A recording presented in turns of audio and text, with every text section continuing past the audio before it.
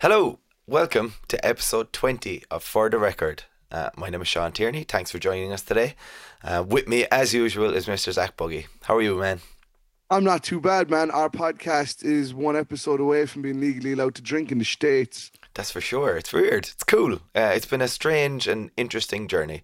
And after our last couple episodes, particularly our first fan request, where we just decided to demolish the album that was requested, things are only going to get more interesting. Yeah, that was just poor circumstances, really, wasn't it? I mean, out of all the albums that could have been pitched, I mean, sometimes I find random things and I love them, and sometimes I find random things and I go on hour-long tirades about how like the band should stop making music. But that's just It's just the way it goes. Yeah. But for our 28th episode, we're going to do something just a little bit different. And this is something we're going to try and do a little bit more of, I think, where rather than just discuss a single album a week or do our roundup episodes or whatever, we're going to take a topic and like get into it a little bit more, because as big of music fans as we are, we think about music kind of in relation to almost every aspect of our life. And, these things are important to us, and hopefully that there's some fellow music nerds out there who these topics will also be important to. Is that a kind of nice way of summing up what kind of our reasoning for doing the topics?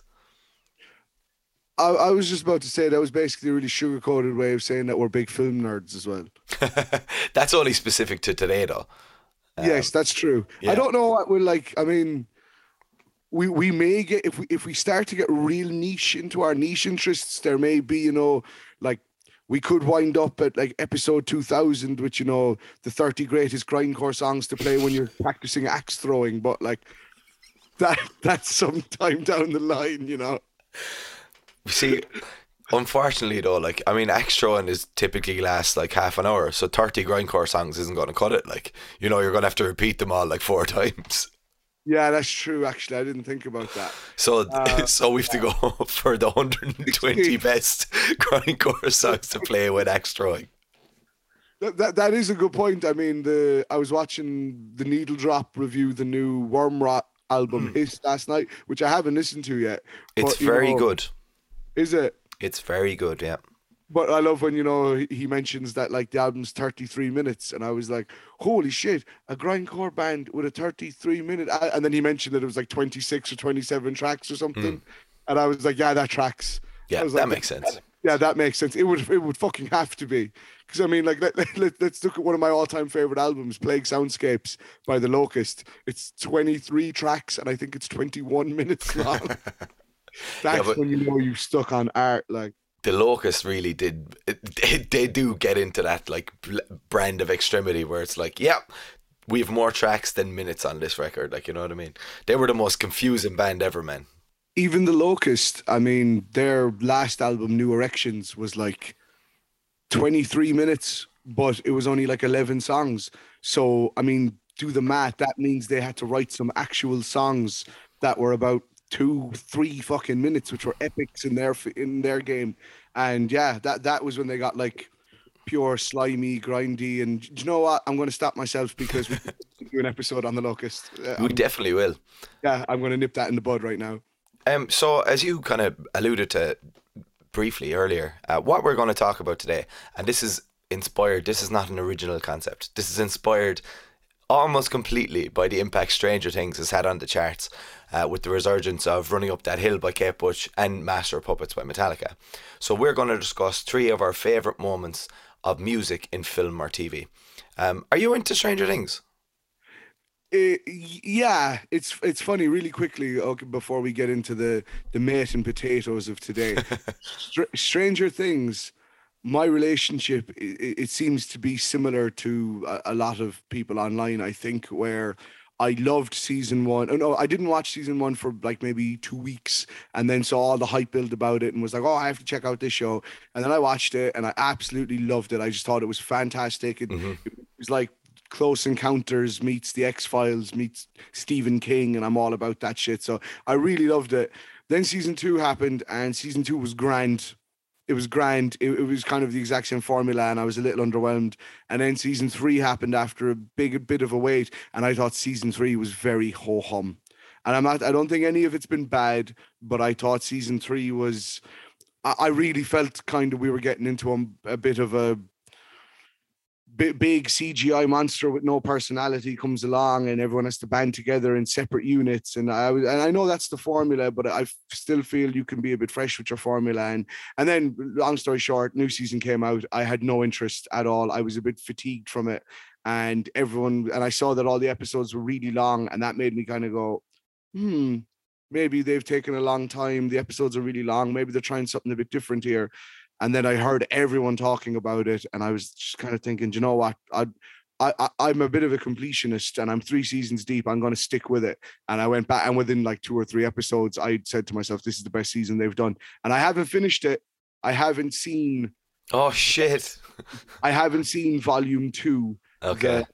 The last 2 episodes, the 2 really long ones. Yeah. But because the internet doesn't give anyone a moment's fucking peace, I am well aware of the Metallica segment in the final episodes. I don't know the ins and outs at all. I've avoided as I can, but I do know that there is a scene with Master of Puppets performed at an integral moment, and that's all I know, and I've avoided everything else. But yeah, this new season has totally rekindled my love for it. I think it's the darkest, best season they've done, because they've leaned into the horror, they've leaned into the violence. It's some of it is a complete and utter shameless rip-off from It by Stephen King, but those Stephen King It movies suck ass, and I love the book. So in a weird way, even though this is ripping off It, it's actually a better film visualization of It than the fucking It movies are. So I forgive it for that. It's almost like they feel like, no, we want to take these elements from the It book that are so dope and make them scary, because they're not scary in the movies. But now I can't wait to finish the latest season. And I really thought when I started this, for some reason I convinced myself this was the last season, but then now I found out they are doing I was the exact same. Yeah, I thought this was the last season, but there's another one, which I am all about. I fucking love Stranger Things. I think it's absolutely brilliant. I'm so in on it. I think it's got one bad episode. It's that episode where Eleven goes off and everyone talks about it. Yeah, you know, I like whatever. Like, but I love it. I think it's brilliant, and I've really, really enjoyed season 4. And yeah, what I didn't enjoy though was, and this is something I think we kind of discussed and that we wanted to discuss on the podcast as well, was when people, God forbid, you get into a band you've never heard of. Like when people started discovering Metallica or Kate Bush via Stranger Things, they were met with a chorus of gatekeeping wankers. And everyone has to find music from something. The first thing I think I said to you was that I have a sneaking suspicion that like the guys who are the majority of people who are gatekeeping Metallica right now and giving young people shit for finding Metallica through Stranger Things is the same people. They're not people who bought Master of Puppets when it came out. They're people who got into Metallica in like 1999. Yeah. They're people like us, a little bit older than us maybe. I got into Metallica. I think I was like 8 or 9, maybe 10, and I saw them twice growing up, and they were like my big entry band into metal. But you know, it for some reason I have a sneaking suspicion that it's guys in my generation, maybe 2 or 3 years older than me, who, because they feel like they discovered Metallica before they had broadband internet, they get a right to gatekeep the band because they bought them on CD or something. I'm like, no one has a right to gatekeep them, but I'm like, dude, the only people who literally, if ever, have a right to gatekeep Metallica are the guys who bought Puppets on cassette and vinyl the day it came out. The only person who has a right to gatekeep Metallica is Ron McGovney, the original bassist. Like, how fucking dare anyone try and stop someone getting into music? Like, I saw this, there was a meme doing the rounds, and it was like, how am I supposed to gatekeep Metallica and Kate Bush because of Stranger Things when my entire music taste is based off of Tony Hawk's Pro Skater soundtracks? And I was just like, that is such straight facts, like, you know what I mean? I mean, if we're quoting memes, I saw a meme the other day that said, boomers. Young people today listen to such shit, horrific music. Young people, start listening to boomers' music. Hey, what the fuck you doing, young people? Yeah. It's like It's there's no winning for them. Like, it's so dumb. This idea that you have, like, obviously we all feel a certain sense of ownership over our bands. Like, you know, I mean, I saw Cancer Bats with fucking 50 people in Cork, and I'm like, they're my band forever. But at the same time, like, I think we talked about it. I think it was in reference to Turnstile, I'm not sure. But it's like, I want all my favourite bands to headline Glastonbury. Like, I want all my favourite bands to be the biggest bands in the world. well, Like, before we continue, I was actually, I'm going to just say it now because I was going to bring up Turnstile in this conversation, that Turnstile are a prime example nowadays of people who, so many people are gatekeeping Turnstile. Some people are giving out about how big Turnstile have gotten. Man, I am like, I've seen people online literally complain, you know, oh, it's bullshit now. You can't even get a ticket to a Turnstile show. You have to be there at like a minute before they go on sale. If you leave it beyond the day they go on sale, they sell out. It's bullshit. They were my band, and now I have to compete with loads of other idiot posers in bigger venues. I'm like, dude, that is the wrong. Can you not just be stoked that like it's a struggle to get a Turnstile ticket now? I would much rather a band I would much rather have to struggle and stress about getting a ticket for a 5,000 capacity venue, see a band I love, than knowing they're playing a 100 cap venue that I can buy a ticket for the day before the show because no one's going to go. that you can just walk into. Yeah, I would much rather I'd much rather see Turnstile have to announce second dates at venues because the tickets are flying out. I love the fact that when Turnstile dropped the Turnstile Love Connection short film, which was basically 4 singles from Glow On at once, I love that Hayley Williams shared it, Tom DeLonge shared it, and it was fucking Blink, Tom DeLonge fanatics and Hayley Williams worshippers who like very accessible pop punk and stuff like that, who probably have a little predilection toward heavier stuff and never know where to look. And they saw people that they admire who write music they've loved for years give like a glowing, no pun intended, recommendation to a hardcore band who were starting to tweak their sound. And that full on has led to Turnstile's blow up. And I love the idea that there's young people, not younger people, who love Tom DeLonge and love Hayley Williams and love Paramore and Blink and Angels and Airwaves, who have found Turnstile through Glow On, and then and it's blown their mind, and maybe they've gone backwards, found Time and Space, and then found Non-Stop Feeling. And even if they haven't, no, and even if they just stream the shit out of Glow On, like. But what I'm saying is, if they fall in love with everything, or if they just fall in love with Glow On and they go see Turnstile live at a festival, or they really like Glow On and they end up like fucking being like, I've never really listened to hardcore punk. Yeah. You know, and it starts an addiction. Whether Turnstile becomes the gateway for people into hardcore, or they become the one hardcore, you know, that one snifter of hardcore they allow themselves. The idea that a band I loved, who were like such a niche little thing, blowing the living fuck up, like I said, man, that gets me so happy. So the idea, the attitude to be like, no, oh man, when I was 13, my dad took me to Metallica my first time, and I remember like singing along to a song, and I'm this tiny little baby faced child, and I remember at one stage, because I was on a balcony with my dad, because you know he didn't trust those dirty goths. And I remember like during battery or something. Nor should he. No, exactly. And then I look down and I'm like fist pumping, singing along. And dude, this like fucking 50, 60-year-old odd, huge biker dude with this massive Alan Moore hair and beard just looks up at me like this fucking 13-year-old geeky child, like, and he sees I'm singing along and he just points at me and starts singing along back with me.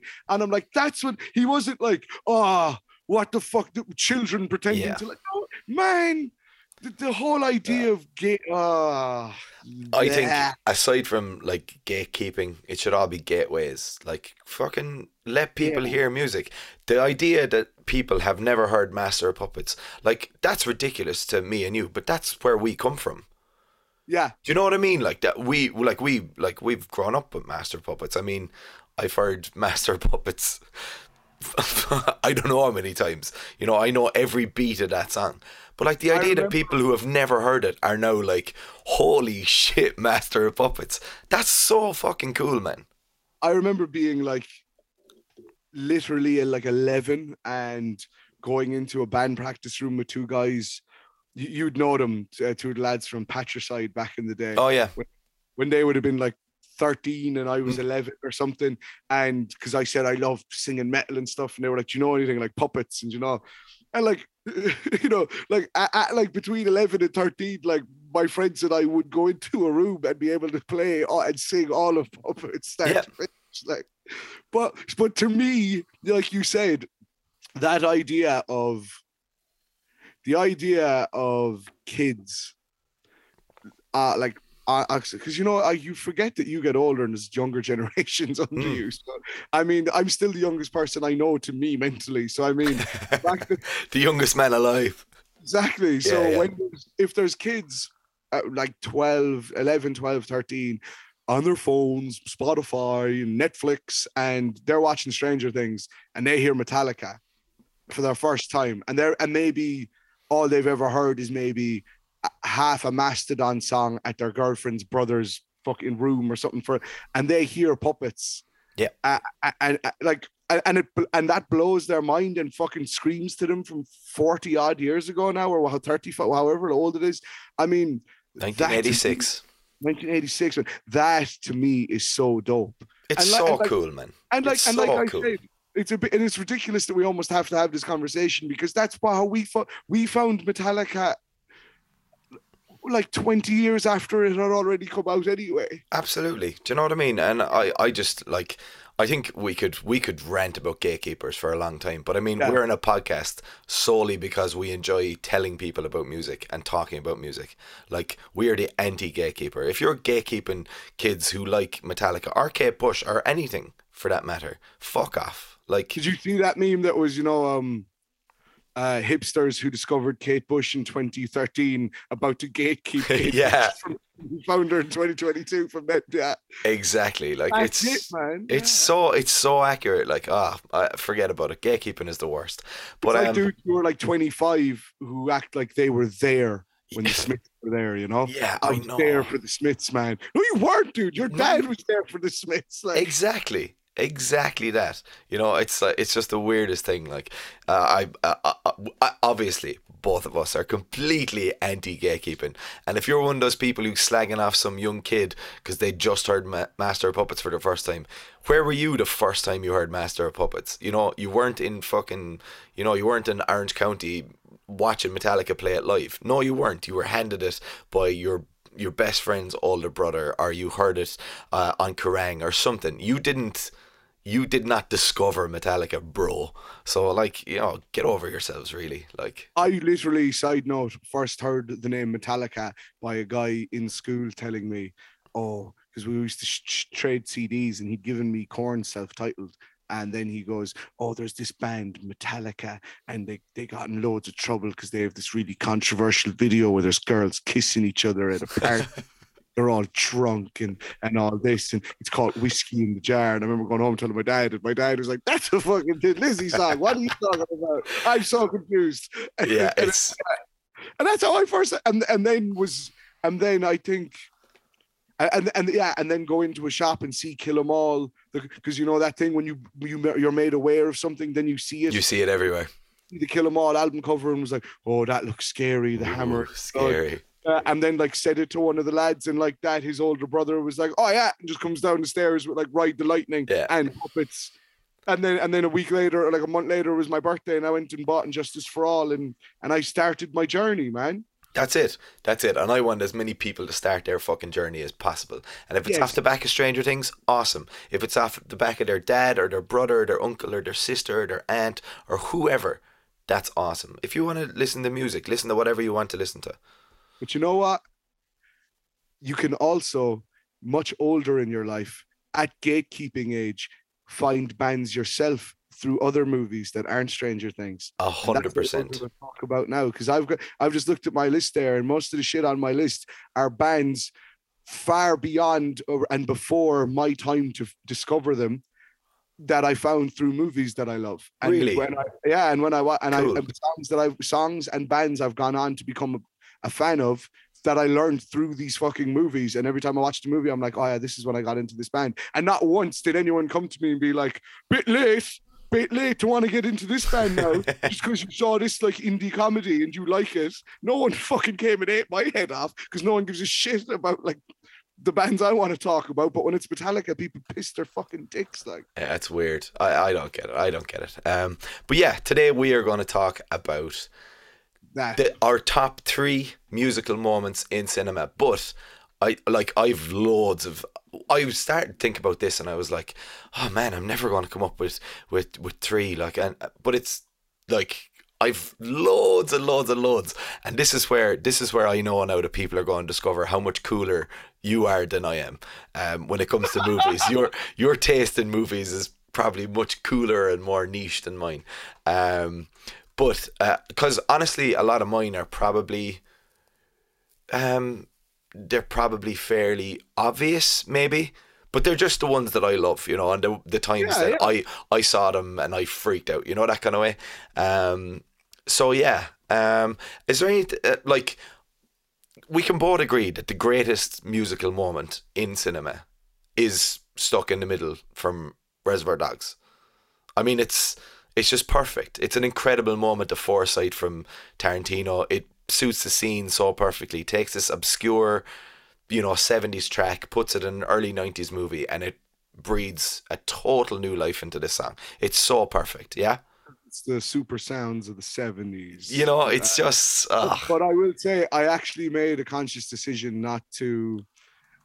when I was doing up my list, my top 3, I realized very quickly that I'm not going to be able to put Quentin Tarantino in there, because I could do an entire top 3 Quentin Tarantino music film moments. 100%. But I'm just talking about, you know, just in terms of the greatest one is probably it's so perfect. But like that one in Reservoir Dogs is outstanding. But then I also adore, and these are just quick honorable mentions. Pulp Fiction. You could pick nearly any moment in Pulp Fiction music. Absolutely. But that scene with Uma Thurman dancing to "You'll Be a Woman Soon" before she snorts the heroin. Amazing. That's just unbelievable shit. Unbelievable. Like, artistry, I mean, oof. So it's so great. And the soundtrack to From Dusk Till Dawn is just all real Mexicana, Texas, underground, country, weird shit. And there's just so many brilliant... Like I said, we could do a whole episode about... Absolutely, 100% we could. Music in Tarantino films. So I've chosen to omit Tarantino from today's list. Cool. Before we get into like our top 3s, is there any honorable mentions or whatever? Or have you... Well, I actually have... I have 2 dishonorable mentions. Okay, let me hear them. Okay, first one is when I grew up, I used to, you know, when you'd be obsessed with shit movies as a kid, and you know there's shit movies. Yeah. I loved this. It was such a heap of shit. It was called The One with Jet Li and Jason Statham. Yeah. It's like a multiverse, and he kills himself in every multiverse. Yeah, I remember it. Stronger, yeah. And there's a scene toward the end, because it's about like the one Jet Li that's left, and the evil Jet Li's trying to kill him, and they're in this like steel mill or something. And I was about 8 or 9, and at that time I was obsessed with Infest by Papa Roach. That album, weren't we all? That was my pre-Slipknot like metal gateway album. Really cool. And I think it was, I think the first 2 I bought on my 8th birthday. I bought Infest by Papa Roach and the self-titled Wheatus album, and I think that says it all about. Yeah, that says it all about where my music taste went. I woke up, my parents gave me 2 packs of those penguin dippers. So they were like penguin biscuits with chocolate dip. And then they gave me a Roxy Records voucher, and I went down and got Papa Roach and Wheatus. And I remember that still, man, because that was a grade 8 birthday, bro. That is a quality birthday. You're fucking telling me, man. I'm yearning for those days right now. But what the fuck was I talking about? Jet Li, the one. Jet Li, the one. So yeah, there's a scene toward the end of that movie where Blood Brothers by Papa Roach comes on, and it's just like dun, dun, dun, dun, dun, dun, dun, dun. And I remember my you know, I think it was one of my first instances of like a song that only I knew. Yeah, you know? yeah. Every film I had watched to 8 years old, action, whatever, all the songs were popular songs that everyone knew and were on the radio and that were used in films. This was the first time it was a song that I knew I was the only person in the fucking room that knew this song in a film. And that to me, even though it's a shit song and it's a shit film, I still love that I remember being like, that's Blood Brothers off. That's track 9 off of fucking Investment Operatic. That blew my fucking mind. And the other one, really quickly, is so I'm assuming anyone who's listening to this, you know, is the kind of at least of our generation. So they'll all know what Extravision was, you know, back in the video rental days. And I remember just as like DVDs were coming in and they were basically selling all their videos in Extravision in these bins for like 20 fucking cent or whatever it was. And I love horror films, like always have, always will. I have a Shudder account, and it's like I'm glad, because horror movies when I was a kid I became desensitized to by the time I was 13, and now we live in a generation where all the horror filmmakers are kids who were me, who were desensitized, so now they make horrible, horrific films, and I sleep soundly because that's my shit. That's how I get my rocks off. So I bought this horror film called Horror in the Attic. And it looked way scarier than it was. It was a shitty made-for-TV horror film. Jeffrey Combs, I think his name is, this actor. He's in the Reanimator films, and he's not as popular anymore. And he's like the only. And Seth Green are in it, like real straight to video, late 90s, early 90s horror. Shit, low budget, makes no sense. But I remember, I think I watched it once, and then like I think it's literally in my attic. Oh, even though it's called Horror in the Attic. But I remember watching it. This is no joke, man. Like lying in my bed, I must have been 15. I'm lying in my bed, and I just kind of watch about 2/3 of the way through the movie, and I'm just like, this is shit. Like, because I used to have a video player in my room, and I remember just about to nod off, and I shit you not, of all the fucking songs you could ever think to pop up in a horror film, Sugar Coated Sour by the Dillinger Escape Plan. Get the fuck. No, I am 100% serious. And like, it's like a scene where he has a nightmare and it's all this frantic imagery. And I was literally about to fall asleep, and all I heard was like, "What round to go, Bryce?" And I like shut up, and I was just like, "What the fuck?" And it goes on for about 45 seconds. No way. Yeah. The first practical minute of Sugar Coated Sour in the middle of this horror film in this dream sequence segment. I had never been more confused in my life. That's incredible. You know full well that was some stoner, heebie-jeebie fucking guy who'd been hired to do the sound, and he was just like, "This movie sucks. And like, we need a song for the dream sequence." I've got a fucking song for I've got a song for these cunts. Yeah, literally. I'm going to try and find it, and I'll send it to you. But yeah, Sugar Coated Sour, Dillinger Escape Plan in a Seth Green horror film called Horror in the Attic. That's is the most awesome. Bewildering, confusing, out of left field, dishonorable mention I could bring to the table before we get stuck into the real shit. I'll run through really quickly some of mine, because like I said, once I started thinking about it, I actually came up with a good few. The Your Demise poster in 30 Minutes or Less is always just one I'm like, how is this in a Jesse Eisenberg, Danny McBride movie? How is this poster in the background? I can never figure it out. I love it though. The poster is one of the best parts of the movie. Not that great of a movie. It's not, but Danny McBride delivers a really brilliant, like bordering on racist line where he goes, "Shit's about to get real for you, slumdog." And I nearly died. That's awful as fuck. I nearly died when I heard him say that. It's just, his delivery is so brilliant. Before you continue as well, a quick really nerdy aside. Your Demise poster in 30 Minutes or Less, that's almost as much of an Easter egg to me as, I'm not sure if I think I've told you this before, that, and it's fresh in my head because we got a reissue of it back into work recently. Arctic Monkeys have this EP that came out like only a few months after their debut album, because they just wanted to capitalize on the momentum of like how huge they were getting. And the EP is called Who the Fuck Are Arctic Monkeys? And the cover is a picture of a mirror in a green room in a venue, and it says like in like spray paint or Tipex on the mirror, "Who the fuck are Arctic Monkeys?" But around the mirror, you know, it's all graffiti and shit because it's a green room venue, like the stickers everywhere. And well, if you look on the wooden frame of the mirror, on the bottom panel of it, in permanent marker in all caps, Mike Kinsella, the singer guitar player from American Football, and he was the drummer in Captain Jazz and everything. It literally says Mike Kinsella is a man-child. What? So every time I see this Arctic Monkeys EP, my attention is immediately drawn to just the Mike Kinsella is a man-child, and that is full on has to be the Mike Kinsella from American football that's talking about. That's hilarious, man. Yeah, so it's like an American football Mike Kinsella swipe dig in joke hidden on an Arctic Monkeys EP cover. It's just so bizarre to me. That's so bizarre. Sorry, keep going with your this band are going to come up a couple of times. Here Comes Your Man in 500 Days of Summer, with just the zeal Joseph Gordon-Levitt sings it is just hilarious.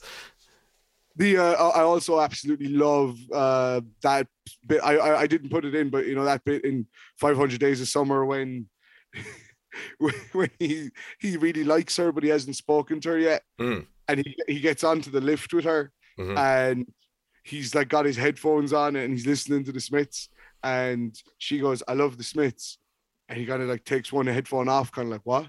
And she goes, "The Smiths. I love the Smiths. You're listening to the Smiths. To die by your side is such a heavenly way to die. I love him." The lift opens and she walks out. He just puts the earphone back on. He's like, "Fuck." yeah, it's brilliant. That moment, it takes him a minute and then it clicks. He's like, "Fuck, she likes the fucking Smiths." Like, fuck. Brilliant. It's a cracking movie. Tiny Dancer in Almost Famous, when they're all after falling out and then this song comes on and they all start singing it. That's I'd say if I'm speaking, I'm going to go out on a limb and speak for my father here. That's definitely one of my dad's top 3 music films. It's so great. It's so great. It's one of the best uses of music probably in a film ever. It's fantastic. That's almost too, I like that you put that as an honorable mention, because that's almost too, that's almost just has to get out of the way before we get into the conversation. Exactly, yeah. Another mention for the Pixies, Where's My Mind at the End of Fight Club is always. It's fucking fantastic. The Matrix, Wake Up by Rage Against the Machine, awesome. Although I remember the first time. By the way, great shout out for the End of Fight Club. I really feel like we're getting through the Empire top 20. Yeah, a little bit, Yeah, because we're just in case anyone's going to be like, how the fuck did you not mention? We're aware that like we're getting through all of the obvious ones that are just classics. Yes. But there's you just mentioned Wake Up in the Matrix. Machine. Yeah. And I remember seeing the Matrix and loving it and it blowing my mind, and my brother kind of just being like, Wake Up by Rage Against the Machine is just Cashmere by Led Zeppelin. With a bunch of overdrive and distortion. Yeah. It's the exact same. Same. Hilarious. And that's balls. That's art. That's when you take someone's riff and just repackage it a little and turn it into a completely different song for a different generation. That is art. Hurt by Nine Inch Nails in Rick and Morty is just amazing. It comes at this really like emotionally hefty part of the series, and it's pretty devastating. I mean, Hurt is devastating on its own, but it's brilliant. That moment, and there's another scene when Rick it's like he half-arse tries to kill himself, even though he's not really trying to, and this Ariel Pink song is playing in the background. That and the Hurt moment were the two moments I realized watching Rick and Morty that I was like, oh, this is a BoJack scenario again, where I got lured in with shiny colors and swear words, and now I'm going to be made think about my fucking feelings. Yep. Yeah, in a completely devastating fashion. And now I'm invested, so I'm going to keep coming back and getting hurt more. Yeah. Another third mention for the Pixies, Hey in Zack and Miri Make a Porno, when Seth Rogen is heading off with Katie Morgan and Elizabeth Banks is watching him, and so good. Tingles. And my final honorable mention is, you mentioned like, offbeat indie comedies and you hear a band for the first time. Well, there was this absolutely dreadful movie. I'm not sure if it was pitched as a comedy or a drama or what, but it's called The Lifeguard, starring Kristen Bell, who is just one of my celebrity crushes. I just adore her. But that's Veronica Mars. Veronica Mars, yeah. When I was a kid, I was like obsessed with Veronica Mars. And I'm far from a kid, and I'm still obsessed with Kristen Bell. And that was the first time I heard Frightened Rabbit. Swim Until You Can't See Land is on that. And it was just like, perfect. It really, really works well in the context of that movie. Let's not. I don't want to dwell too much on Frightened Rabbit. No, me neither. They're my they're one of my all-time favorites, and Yeah. met them and then we'll deep dive them one of these other days. But by God, we will. But that song you just mentioned, it wasn't actually through the film that I found them. That was one of those fall asleep on the couch as a teenager and woke up with Enemy on the TV at about 3 a.m, 2 in whatever time, but just before Enemy would turn off, and Swim Until You Can't See Land was on, and it just captured my fucking soul. It's such a brilliant song. Amazing. I'm kind of getting a little shivery thinking about it. I adore it. So on to our top threes. Would you like to give me your number 3? Before I get into the top 3, this is one honorable mention that isn't it's kind of an outlier. Wedding Singer, the Somebody Kill Me song. Oh yeah, that Sandler sings to Drew Barrymore, because, and I mean, there's actually a really like lovely romantic song he sings at the end of the film as well, but I think it's so funny and just works on so many levels when he's really just starting to get to know Drew Barrymore, and then she kind of says, do you not write your own songs? And he goes, yeah, and she goes, play me one, and it's the guitar on, and he goes, the song's message might be a little mixed up because I haven't revised the lyrics, and I wrote the first half of it when I was with my ex, and then I wrote the other half after we split, and I was listening to a lot of The Cure at the time, and and it starts like that super like, you'll never know how much I need you now that you're gone, I feel so blue, you'll never know how much I love you, and he's like, but it all was bullshit, it was a goddamn joke, and when I think of you, Linda, I hope you fucking choke. Pretty, please kill me. I want to die. And the fact is, like, that movie is came at a time in the 90s when everyone knew Sandler as like the funny, obnoxious, loud man. Yeah. And in Wedding Singer, he's so quiet and he's so quaint, and he has these outbursts, and he's trying, and it's a little more of a subtle, slightly more dramatic role, which I love when he does. But then that bit is just letting him leave out the fucking inner and Sandler nothing. And then you've John Lovitz at the side of the stage who'd made the joke already. Oh, you're the wedding singer at the nervous breakdown. I hope you're doing better. And then he hears Sandler singing the song, and he's like, he's losing his mind, and I'm reaping all the benefits. I actually will go on Spotify sometimes and just throw that song on because I think it's fucking hilarious. And I've said before, like, I love comedy albums. I love Bo Burnham, The Lonely Island, John, Adam Sandler. I'm a big fan of all that shit. But I actually love going back and listening to that because I just think it's such a funny, subtle piss take on sad songs, emo songs, The Cure. I think it just comes, and it's such an iconic moment within the film. But it works so brilliantly in the movie as well. Like, that's kind of what we're talking about today. Like, it's that kind of turning point in the film, and it's really like, it's a really vital part. It's integral to the story. Like, yeah, no, I love it. And so like, that's a great show. Yeah, so that was going to be 3, but I decided because of its slightly different nature, that could be an outlier. But 3... That's fair. 3 has to be Old School. Will Ferrell singing Dust in the Wind by Kansas at Blues Funeral. I can't tell you how funny this is, because will you hear my number 3? Oh, God. Yeah, so that scene, just because like Old School, like I'm sure most people have seen it. Will Ferrell, Vince Vaughn, Luke Wilson, made by Todd Phillips, who's gone on to make like Joker, yeah, which is quite bizarre, and like did the Hangover trilogy. But when he did Old School, saw it as a kid, loved it. But that scene always stuck with me because it's so brilliant. Because it's even the way through the hazing, the way they have that senior citizen Blue, and it's like Full Metal Jacket and Will Ferrell, Blue, you're my boy. Yeah. I won't let anything happen to you, Blue.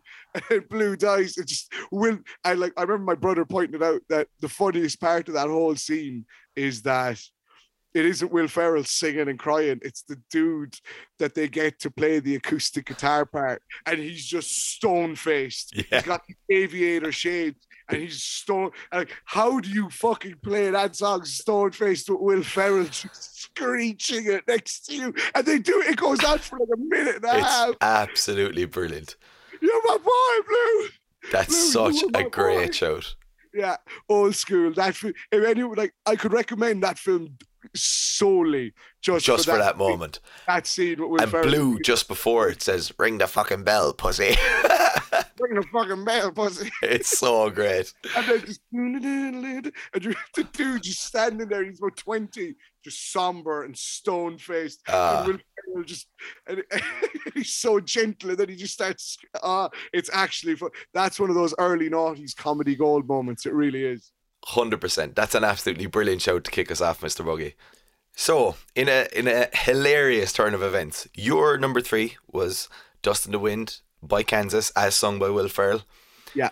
My number 3 is also by Kansas. Carry On My Wayward Son, and its repeated use in Supernatural, as like at the end of every season they do a recap of the season, and it starts with The Road So Far and then Carry On My Wayward Son. It's so great. And that was where I first heard Supernatural gatekeeping, or where I first heard Carry On My Wayward Son gatekeepers. Carry On My Wayward Son has become, genuinely, without irony, without any like, you know, trying to be like, oh, it's so funny, literally one of my all-time favorite songs. And the first time I've heard it was in Supernatural. It's a show that I absolutely love. Like, I would have Supernatural in my top. You watch Supernatural? Watch it, man. I adore that shit. Never watched Supernatural in my life. It's like, it's not, you know, it's not Breaking Bad. Like, I know that, but I fucking love it, and I always have. It's like, I don't know why. I think it's because my brother was into it, my dad was into it, so we all kind of used to talk about how much crack it was, like, you know. And it's just it's a silly show that doesn't take itself too seriously, and there's kind of liberal use of like classic rock in it, and it's just that use of Carry On My Wayward Son. It will forever etch that song in my mind. They use it at the end of every series, and it's just absolutely perfect. A perfect song being perfectly used in a far from perfect TV series. I think the one show that brought like my family together was The Sopranos. Oh yeah, that's another one where it could have got mentioned. Street. Oh, Coronation Street. What a legendary show. Yeah, boy, you can't fuck with Coronation Street, man. Yeah, so that's hilarious that yours was Kansas and my number 3 was also Kansas. Fucking A, big shout out Kansas, man. Ah, they're the best, man. There's a great movie called Garden State. With, Zach Braff.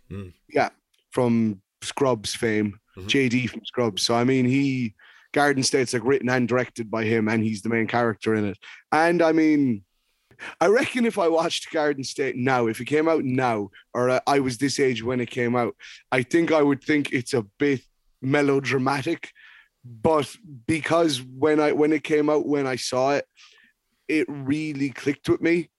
And I really think there's just something about it. I think, and like I do think it's a bit like, it could, like, and you know, I love my dramas. I think there could be a little more levity at times, but I think heavy-handed. It is a bit heavy-handed, and I think it lays it on a bit thick. Yeah, and I think it's probably a reaction to the silliness of Scrubs. That I'd say so, yeah. Yeah. He really wanted to he didn't want it to be a half measure. He wanted to go for it, which I respect. And for the most part, I do think it's a really great movie, and I think there's some really beautiful moments in it. But the one thing I always accredit the film to is its soundtrack. The soundtrack to Garden State, top to bottom, is just brilliant. And it was selected by Zach Braff himself because the movie was his baby. So, I mean, you can obviously tell a lot of the songs are reflections of music that he was listening to and was probably getting him through the problems he's kind of espousing in the film. But there's one scene early on in the movie when he goes back to his hometown, and because it's about his mom dying, I think. Yeah, his mom dies and he has to come home for the funeral, and he's kind of been living in LA trying to be an actor, and he comes home and all his friends are kind of doing the same shit. And there's just this scene where he gets home, has a talk with his dad, and then he goes into the garage and he opens it up, and there's this scooter that you find out later in the film that someone says to him, "That's a really nice scooter." And he goes, "Yeah." because it was my granddad's. When he died, he left absolutely nothing to anyone except the scooter, which he left to me. And I love, but when he gets on the scooter and he drives out the garage, the driveway, whatever, and down through his old estate, Caring is Creepy by the Shins comes on. And it's the opening track off of Oh Inverted World, which had its 20th anniversary last year or this year. I remember we got like the 20th anniversary edition into work, and it reminded me, I was like, fuck, this is a great album. And I went back and listened to it. And that opening track, Caring is Creepy, every time I listen to it, I think of Garden State. And every time I watch Garden State, I wait for that song to come on in that scene when he gets the scooter out of the garage, because it's just, and I remember the first time I saw that movie, I was about 10 or whatever. And I was kind of into metal, Metallica and stuff. And I had no idea I had a big world of indie and math rock and emo ahead of me that I was going to love. And I remember just hearing those opening notes and that, I think I'm alright, and the build up before it kicks. I just think it's a beautiful, lush song. It's a great album opener. And I think that use of it and I think there's so many great uses of music throughout Garden State, but that has always been my favorite. It's one of my favorite film soundtracks, and that's definitely one of my favorite uses of a piece of music in a film. I love it. Shins, Caring is Creepy from Garden State. Nice. My number 2 is it's pretty far from that. This is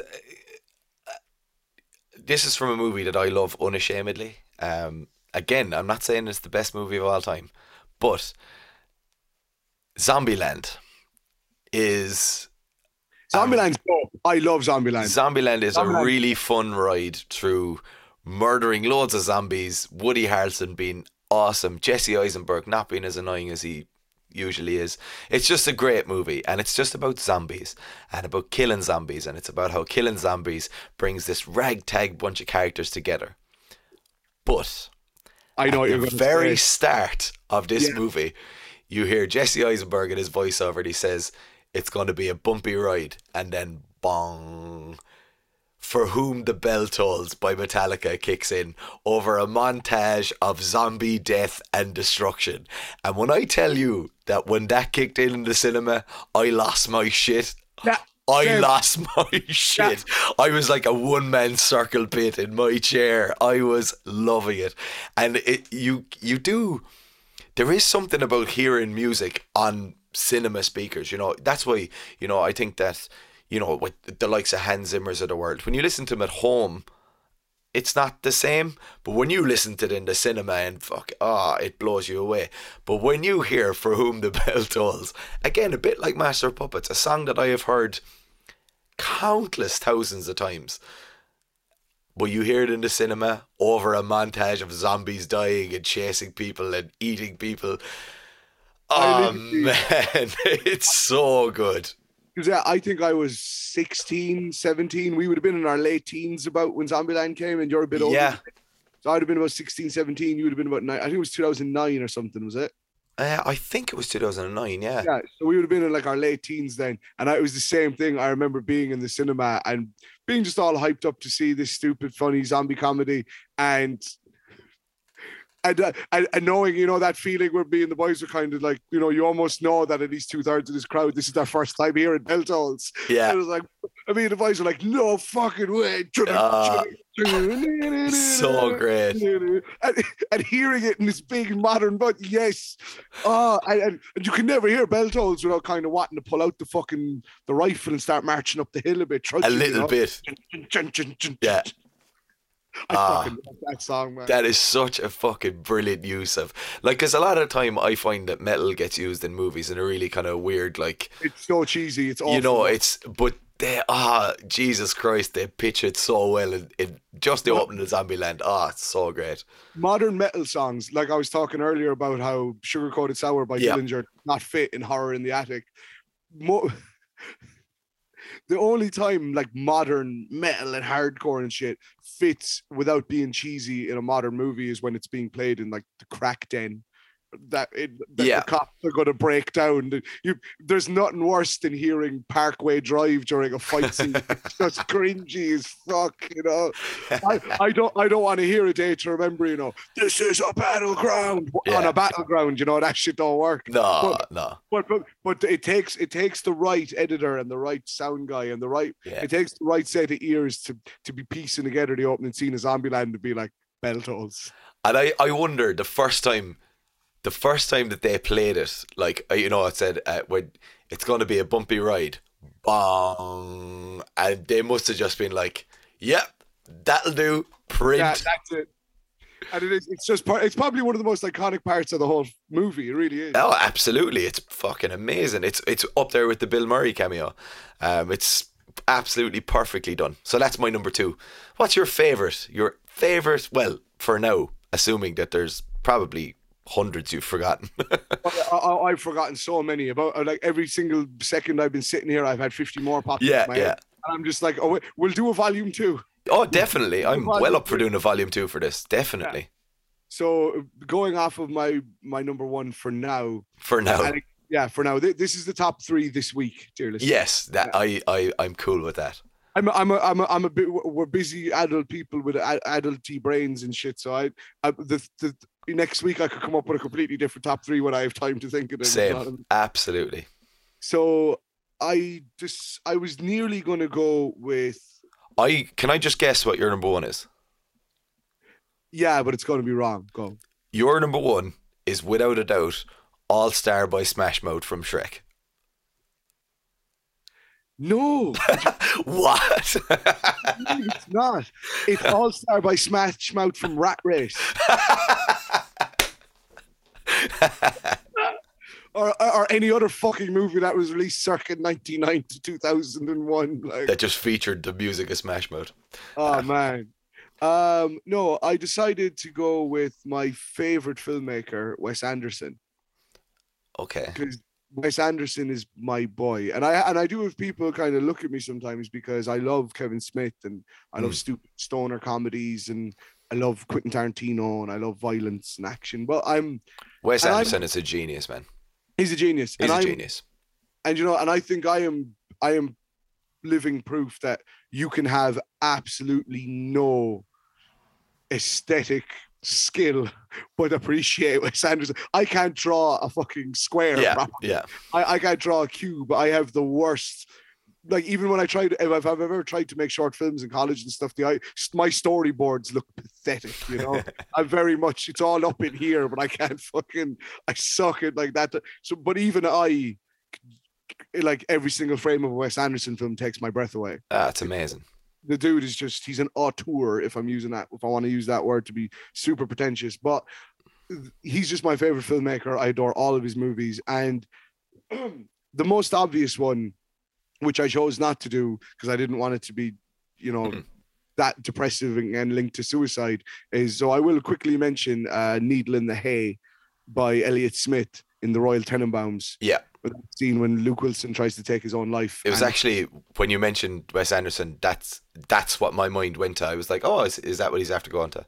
Yeah, and there's actually there's a buddy of mine. I'm not sure if he's listening to this or if he has time to, because he's got like a child now and shit.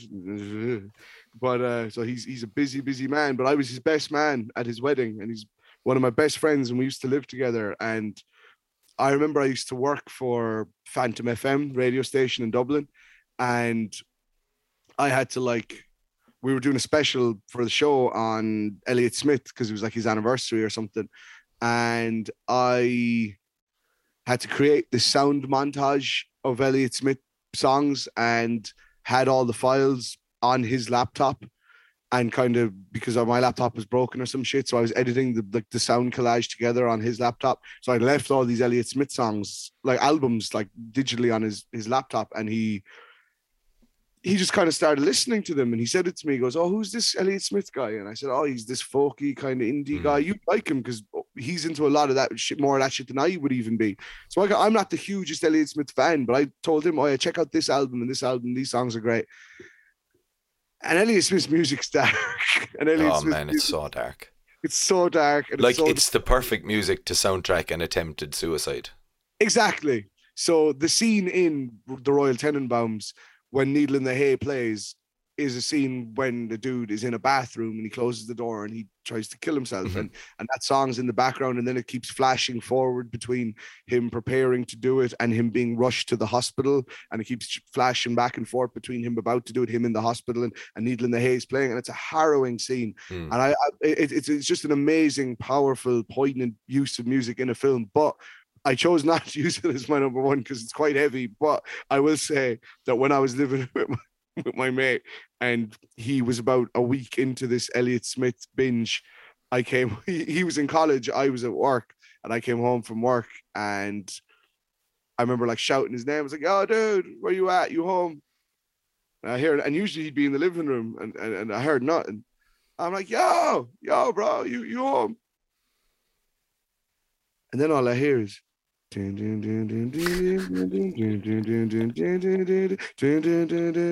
I creep up the stairs, man, and our bathroom door is closed, which it never is, and I can see the glow of light coming from under the door, so the light's on, and Needle in the Hay is coming from the bathroom. Jesus Christ. And I just, this is what happens when you watch too many movies, kids. Yeah. I immediately ran to the door and was like, "Bye, are you all right, bye?" Like, bang, beating the fuck out the door. You like pulled up the door, like, "What is wrong with you?" I was like, nothing, just Elliott Smith, bro. Yeah, he was like looking at me all confused, like, "What is wrong with you?" And then I just said to him, I went, "Royal Tenenbaums." And then it clicked with him, and he fucking like fell over, like laughing in hysterics, because then he realized, he was like, "Holy shit, I was in a bathroom with the door locked, with the light on, and Needle in the Hay playing, and you came home." And I was like, "Yes." It sends a particular message, like. It sends a particular message when that song is intrinsically linked to that scene in a bathroom.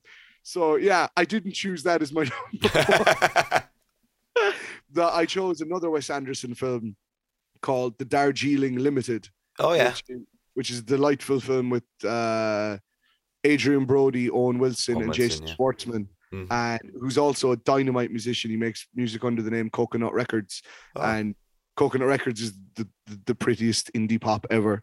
Like, he's had members of Incubus collab with him and everything. Coconut Records, another conversation for another time. But Darjeeling Limited, there's the opening scene. And basically that movie is just about three brothers reconnecting on a train going through India, and they haven't spoken since their father's funeral. It's a very Wes Anderson premise for a movie. It's super Wes Anderson, yeah. Super Wes Anderson. So, and like practically every single Wes Anderson film, even if he's just on screen for 5 seconds, Bill Murray has to make an appearance. Of course. Even though, sadly enough, apparently he is not going to be in the new film because he contracted COVID right just as filming has started. So Steve Carell's had to replace him. So this will be like the first Wes Anderson film since his first movie, Bottle Rocket, I think, that Bill Murray won't at least have a cameo in. But that's another conversation again for another day. I love Wes Anderson. But there's the opening scene in the Darjeeling Limited when Bill Murray, he has no lines in the film. He's just a dude in a dodgy taxi getting sped to the train station to try and make his train. And the movie just plunks you in with like Bill Murray in the back of his car getting zigzagged around the place, and the taxi driver's trying to rush him to the train station. He gets out of the car, he grabs his bags, and there's no music on yet. Like, it's just the sound and hustle and bustle of India. And he's like rushing into the train station. And he starts running to his train, and the train just starts to pull out from the platform, and he's running and running. And then the next thing, and like, so this first minute you've been following Bill Murray, and you kind of think, oh, maybe Bill Murray's my character that I'm going to be spending time with. And then Bill Murray's running with the cases, and the train just starts pulling away. And he kind of realizes at that moment he's not making the train. And just as he kind of starts to slow his stride because he's accepted he's missing the train, Adrian Brody just zooms past him, and he's a little taller with his suitcase and just passes Bill Murray out and jumps onto the train at the last minute. And Bill Murray's like, "What the fuck?" And the Kinks, This Time Tomorrow, kicks in. And it's just this moment of Adrian Brody grabbing the train and being like, thank fucking, he locks eyes with Bill Murray, who's missing the train. He's like, how the fuck did you do that?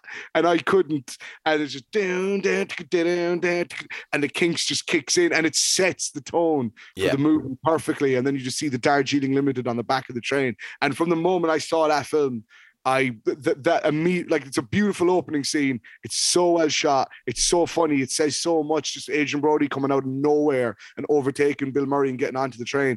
And just as the Kinks kicks in, it was one of those moments where I was immediately like, what is this song? And this wasn't like smartphone days. This was this was next time I'm in my mom's office after school and she's on her lunch, I'm going to Google and try and find what this fucking song is like. And I just think that song is just I love that song. I've never been the biggest Kinks fan. I'd be a Kinks greatest hits type of guy. Same. But I absolutely, like, when the sun is out, if I've had a long day, if I'm just chilling, if I really just want like a nice, like the Kinks, man, This Time Tomorrow, it's just a beautiful little old folk indie pop ditty that just, it's a bit like the Yardbirds, and it just has that old soul to it and I'm not the biggest fan of that shit, but when there's the special ones are special, and there's something about that song. The Kinks are fucking... The Kinks, I'm exactly like you, the greatest hits, but fuck me, what a greatest hits it is. Exactly. And that This Time Tomorrow, I just think is such a sweet, lovely song. And it's one of those ones that starts one way and then it just kind of blossoms and unfolds into something else. And I just think it sets the tone of that movie perfectly. That's actually for today, that is my favorite use of a song in a movie, that opening scene in the Darjeeling Limited with This Time Tomorrow by the Kinks. And a quick aside, yes, I also was very conscious not to talk about the fact that the entirety of the soundtrack to The Life Aquatic with Steve Zissou by Wes Anderson is one of the greatest soundtracks of all time, with all of those Portuguese folk David Bowie renditions. That's a podcast unto itself. I was just going to say that feels rife for discussion. That's a really great shout, and that opening scene is superb. That movie deserves a rewatch. I'm going to watch that really soon. I went back just around last Christmas because French Dispatch had come out, and I couldn't think of French Dispatch had come out. I'd only seen Isle of Dogs once, and I was just thinking about how it had been so long since I'd watched so many of them, and I did all 10 over Christmas. I went from November, I'd say between November and February, I went from Bottle Rocket to the French Dispatch. I did all 10 in order, and it was a great old time. Those movies I'll watch till I'm old and grey, man. I must do something similar actually with Wes Anderson. He's great. My number one, and I know we're saying we could do loads of these and change them up every week, but I actually think this might just be my favorite. When I thought of this concept, this is the first song that came to mind. It's one of my favorite movies, High Fidelity, starring John Cusack. It's a movie about music, and each of the characters in it reminds me a little bit of myself, and there's just so much about it that I love. And it tells a story of a guy counting down his top 5 heartbreaks and all the stories around them, and I just love it. I love everything about that movie. It's funny, it's silly, it's dark, it's dramatic, it's sad, it's got everything. It does everything, and John Cusack's performance in it is fantastic. And as I said, it's about music, so there's plenty of moments in it that I could have picked as my favorite moment. When Jack Black comes in and puts on Walking on Sunshine and does the dance, amazing. And it's so perfect. I actually didn't pick High Fidelity because I had a feeling that you would, and everything you're saying, I am backing you in the corner completely. High Fidelity, everything. You're so on the money. It's so brilliant. And I also love the kind of the fake out at the end where they're like, oh, what's he going to do? What's he going to do? But then he announces that tonight we're not Sonic That Monkey. We're, Barry Jive at the Downtown Five or whatever it is. And then they play Let's Get It On. Oh, and he sings that so well. Jesus Christ. So good. So good. But so the whole movie is a journey for John Cusack's character to. It's a personal growth, and he's dealing with his own infidelities and learning how to be a better partner and be a better boyfriend and all this to Laura. And at the very end of the movie, he looks directly into the camera and he says, I've started to think about a mixtape in my head for Laura, full of stuff that she'd like, stuff that would make her happy. And for the first time, I can kind of see how that's done. And then he turns up the music, and I Believe When I Fall in Love by Stevie Wonder kicks in. And, man, it is the perfect way to tie up that movie. It's a beautiful song. It's a song that I love so much that I have told my girlfriend that if we ever go down the marriage route, that is involved in whatever satanic ceremony we do, that song will be at my wedding at some point. I think it's a perfect song, and it's played over the credits, but the lyrics of it, they just represent so much that has gone on in the movie, and it's that, I believe when I fall in love this time, it will be forever, and it's John Cusack's character coming to that point where he's like, now I know how to make my partner happy, and this is a song that she'll love. And I'm just like, perfect. And honestly, it's become one of my favorite ever songs, and I listen to it sparingly, but when I put it on, it just fills me with fucking joy. And that movie is the same. Every time I watch that movie, I'm just transported to a world of brilliance. And yeah, that's my favorite musical moment in cinema, I think. You know what? Really quickly, it's so funny because you said about when you watch High Fidelity, all three of the guys who work in the record shop remind you of yourself. Yeah. And I feel that way as well. I think most music nerds do. I think so, yeah. I only rewatched it myself a few months back because a mate at work texted me in the middle of the night and just said, I'm currently watching High Fidelity. And he says, I was trying to figure out which one of them reminds me of you. He goes, you're all three. Yeah. And then I just said, I'm going to watch High Fidelity again. And like that, I could watch High Fidelity any weekend because it's just... Same.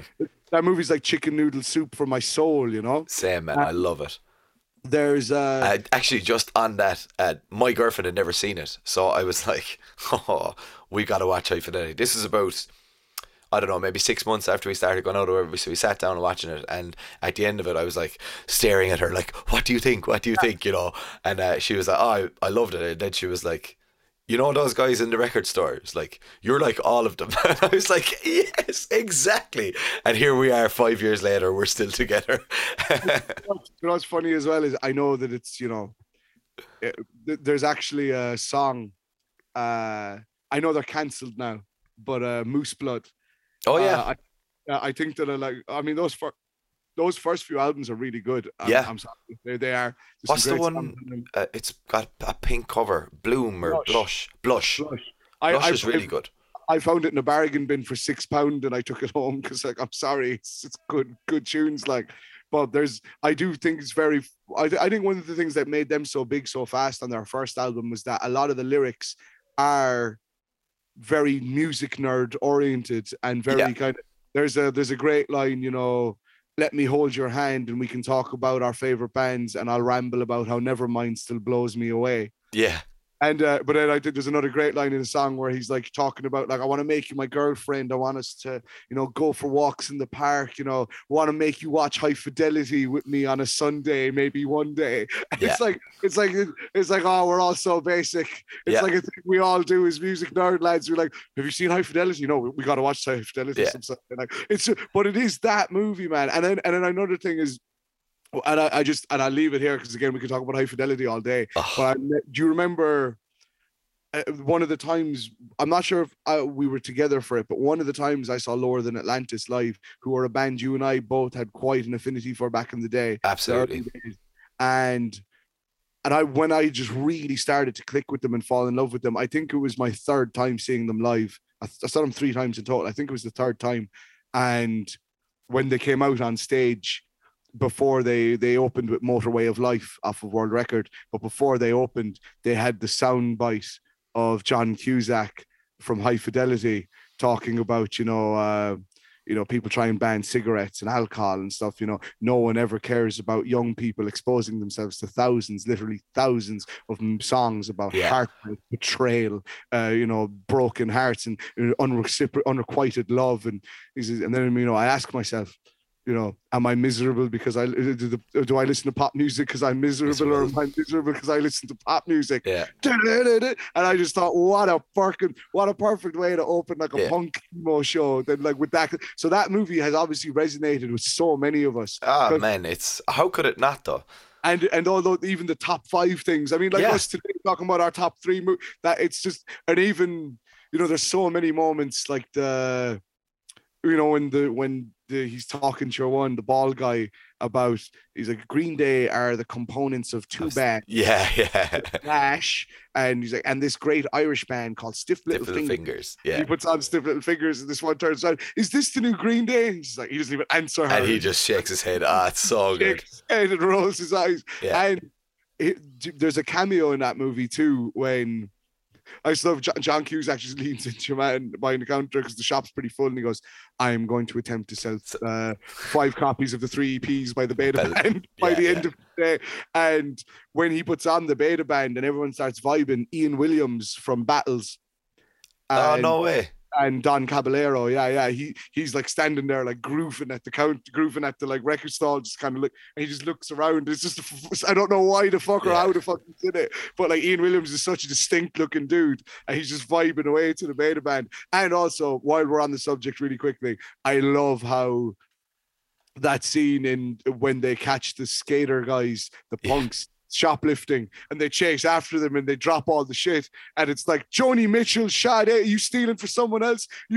How do you even know? Those are for us, man. Because they're all like spiky haired and tattooed and shit. He's like, there's no way you guys are listening to this shit. He's like, oh yeah, you guys are just going to get blasted to some Serge Gainsbourg. It's like you even know what we like, bro. And it's you can't assume anymore. Anyone can look like anything and like exactly anything. Beauty of it too, like that movie says so much, man. I love High Fidelity, bro. I love High Fidelity. Like probably not to be like too meta about it, but probably top 5 of all time for me. Same. I fucking love it. But, and also one last thing. I keep saying one last thing, but this is the one last thing. I forgot how rife for detours this particular topic would be. I thought this would be a quick episode. Fuck knows, man. Have you read the book High Fidelity? Of course, yeah. Yeah, they filmed that scene, the one scene that's in the book that isn't in the film, which I get everything couldn't make it in, but I love that they filmed it, when John Cusack's character in the book, Rob, that Rob gets he gets the call from this woman that, I have all these records that you can take, I don't want them for your record store, and he goes and he's going through all these records, and they're gold mine of amazing rare pressings, and he kind of says to her, you don't want these records? And she goes, no, they were my piece of shit husband and he left me. And she was like, and I don't care if he's coming back, but I'm clearing out his shit now, I don't want any of it. And there's like, I think he actually can't bring himself to take some of the records because it's just wrong. He says, it's like the vinyl gods will judge him. I think there's like an original pressing of like You Left the Water Running by Otis Redding, and he goes like, I couldn't take it. He says, I could have brought it to the shop and sold it for like $1,000, but I can't do that to another vinyl collector. There could be a day he comes back. And he says that if that day comes, no matter what he did as a lover and collector of music, I can't do that to another one, no matter what he's done. And it's so bad, but there is that kind of sense of shit, like where you wouldn't do that to someone. That scene gets an episode in the remake, the Zoe Kravitz. The series. I haven't seen that. Actually.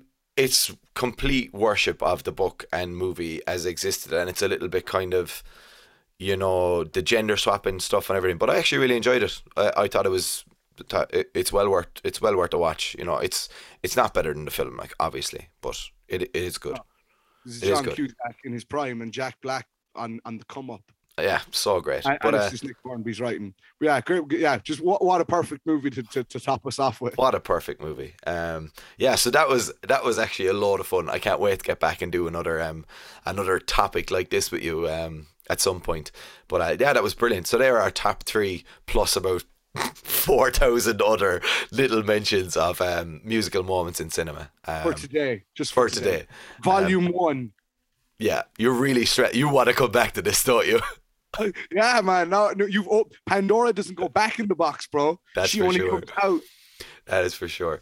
But that was episode 20 of For the Record. That was a hell of a ride, my friend. We'll be back next week discussing an album, and it's going to be good fun.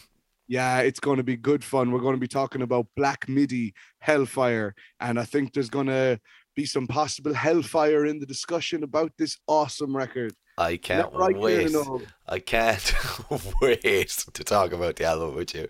Yeah, so that's episode 20 in the books. My name is Tierney. Music is the best. I'm Buggy. Thanks for tuning in as always. Bye.